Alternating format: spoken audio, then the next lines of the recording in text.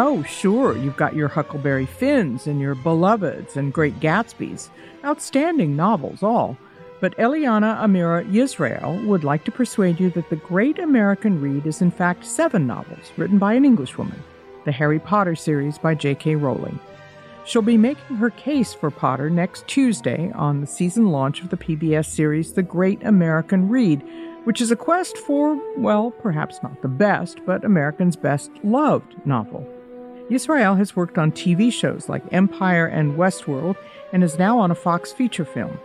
She came late to the books, but is such a devotee that she crafted a web series about the Potter characters she identifies with. Hermione Granger and the Quarter-Life Crisis brings the young witch to Los Angeles to stay with non-magical relatives. Yisrael casts Hermione as a black woman. This is not at all implausible. The book drops some hints, and when the Rowling play Harry Potter and the Cursed Child debuted on the London stage 2 years ago, Hermione was played by a black woman. For Yisrael, the Potter magic is not how otherworldly it all feels, but how familiar.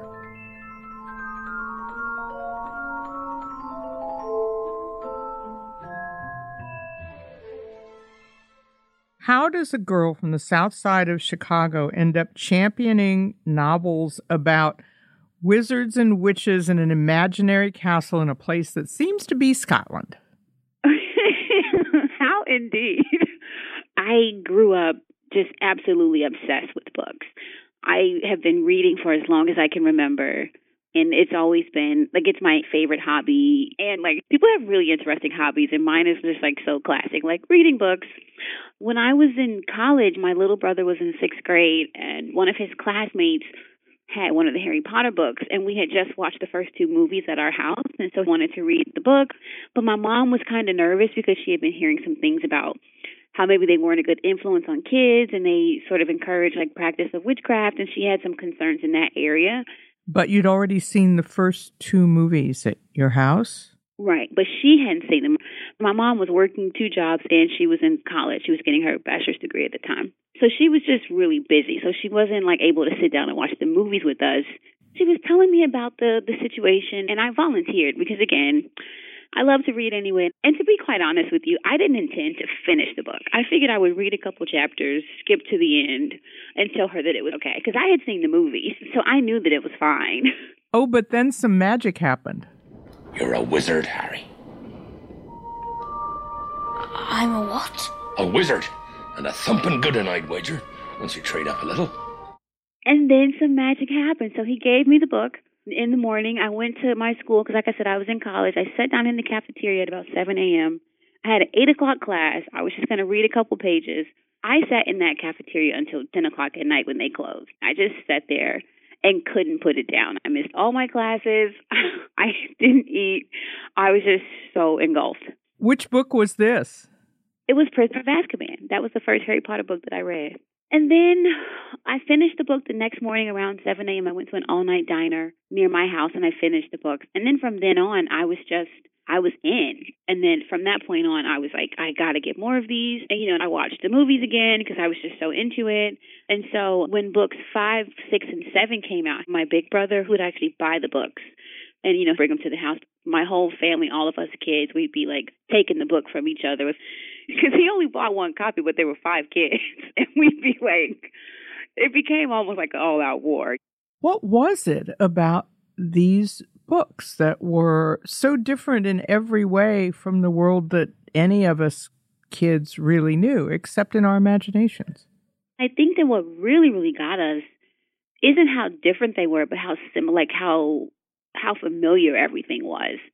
It was this idea that literally just around the corner, because everything in the world felt so familiar in the sense that, like, we could see, we could identify with it so easily because it was so close to the world that we already live in, and it was so special. In what sense was it close? In the sense of you're starting a new school and you're afraid of everybody. In the sense of you have family that you wish you were closer to, or you have family, like if the Weasleys, you have family that you're super close to. You could be a Hermione, such as myself, and you just love books and you love the library. I had you looking in the wrong section. How could I be so stupid? I checked this out weeks ago for a bit of light reading. This is light. And you maybe aren't the best at talking to people, but your intentions are really good. And you have teachers that you don't like. So much of it was built around the school and the idea of making friends. And it just so happens that the school and the friendships and all those things were also a part of this larger plot to save the world. That's the big, fantastic part. But I think the heart of the story and the heart of what everybody's really, really drawn to are just these things that are part of the human condition. And here's Hermione Granger, who's a SWAT, the girl like you, like me, with the nose in the book. And she's become, to you, the Elizabeth Bennet from Pride and Prejudice. She's the Jo March of Little Women. Well, Hermione, you really are the brightest witch of your age I've ever met. The funny thing is, prior to Hermione, I went from being Jo, because I read Little Women first back when I was young, and then I read Pride and Prejudice when I was in high school. So then Elizabeth became my go-to. And then I read Harry Potter, and I was like, Hermione Granger, like, that's who I am. But then again, there was also that exciting factor of that she had magic, and she was on these adventures. It was not only familiar, but it was also so exciting. And I mean, Elizabeth Bennet is amazing, and I love her so much, but she certainly wasn't out, like, flying on dragons. It was the familiarity mixed with the fantastic.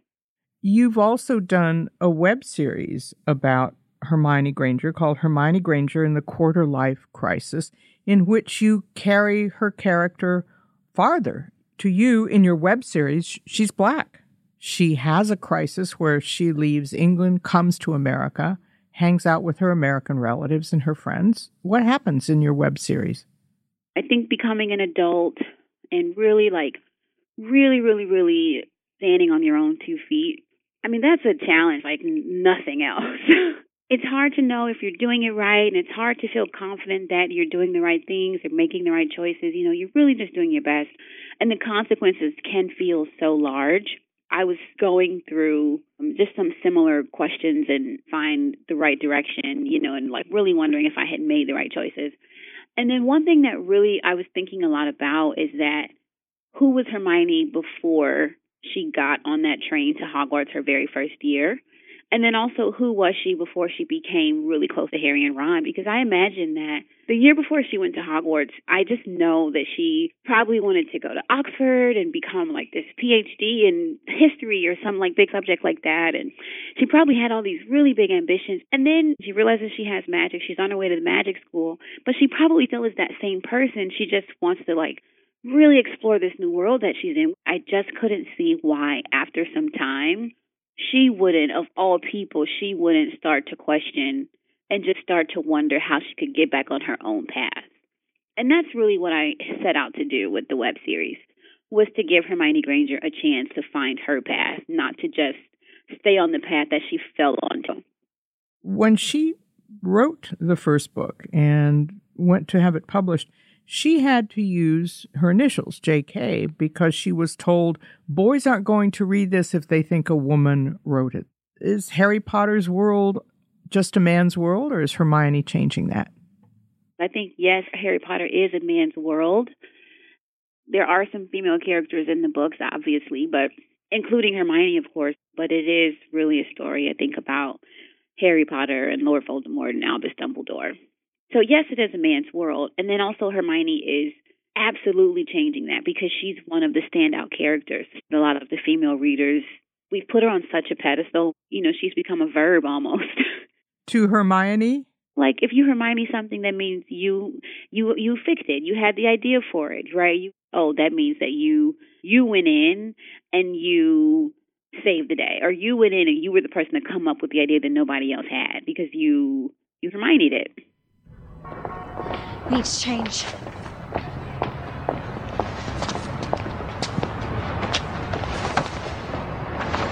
Oh, Roddy.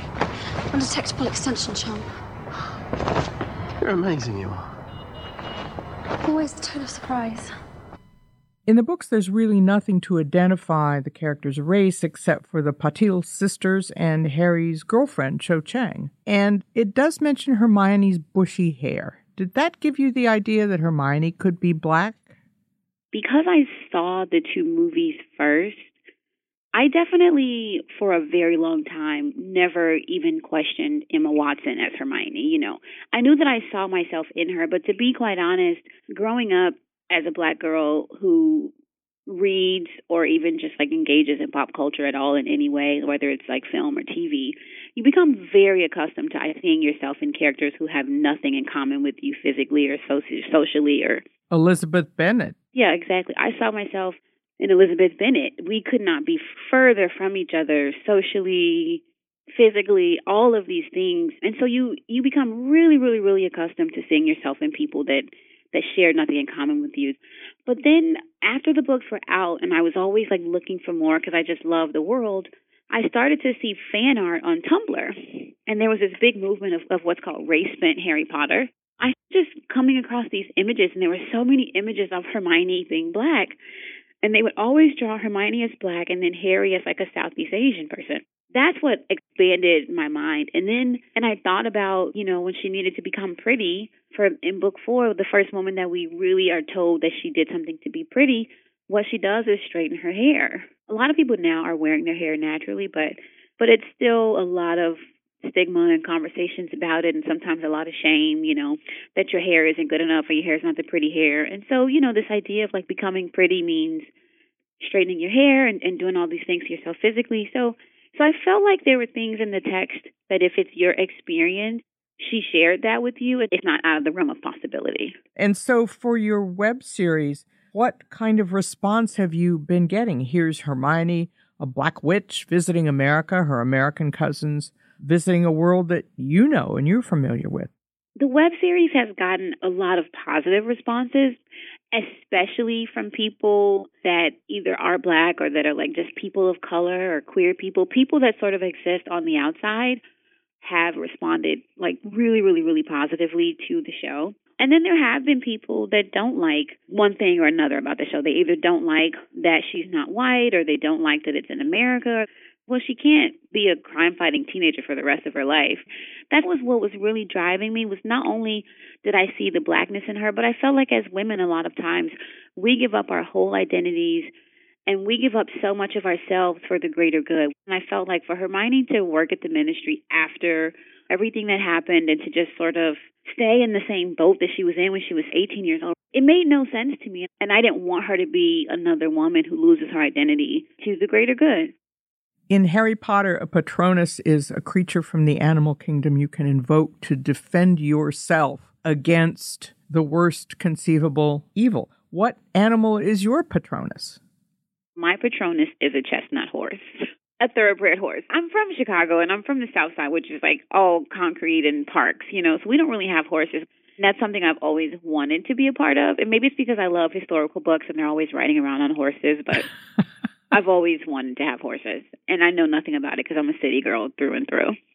Now, there are, as you know, extraordinary novels out there. Huckleberry Finn, To Kill a Mockingbird, 1984. Why should America read Harry Potter? I think that what all 7 of the Harry Potter books will give readers is it's so close to who you are that it will be very easy to find yourself in one or more of the characters.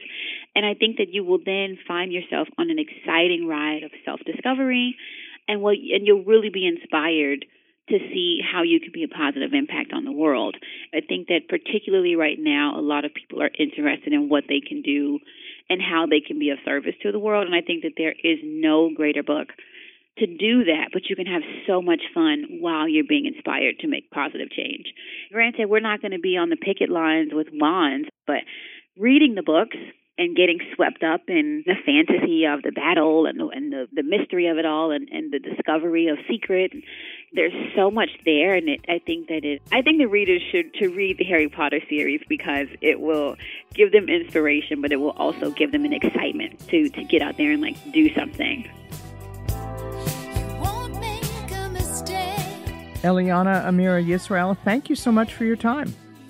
Yeah, thank you. Thank you for talking with me. It was really fun. You have to believe we are magic. Nothing can stand in our way. Pat Morrison Asks is produced for the Los Angeles Times by Pat Morrison. It's engineered by Dave Wine and Mike Heflin and edited by Heflin. The movie moments are from the Warner Brothers series of Harry Potter films, as is the theme music.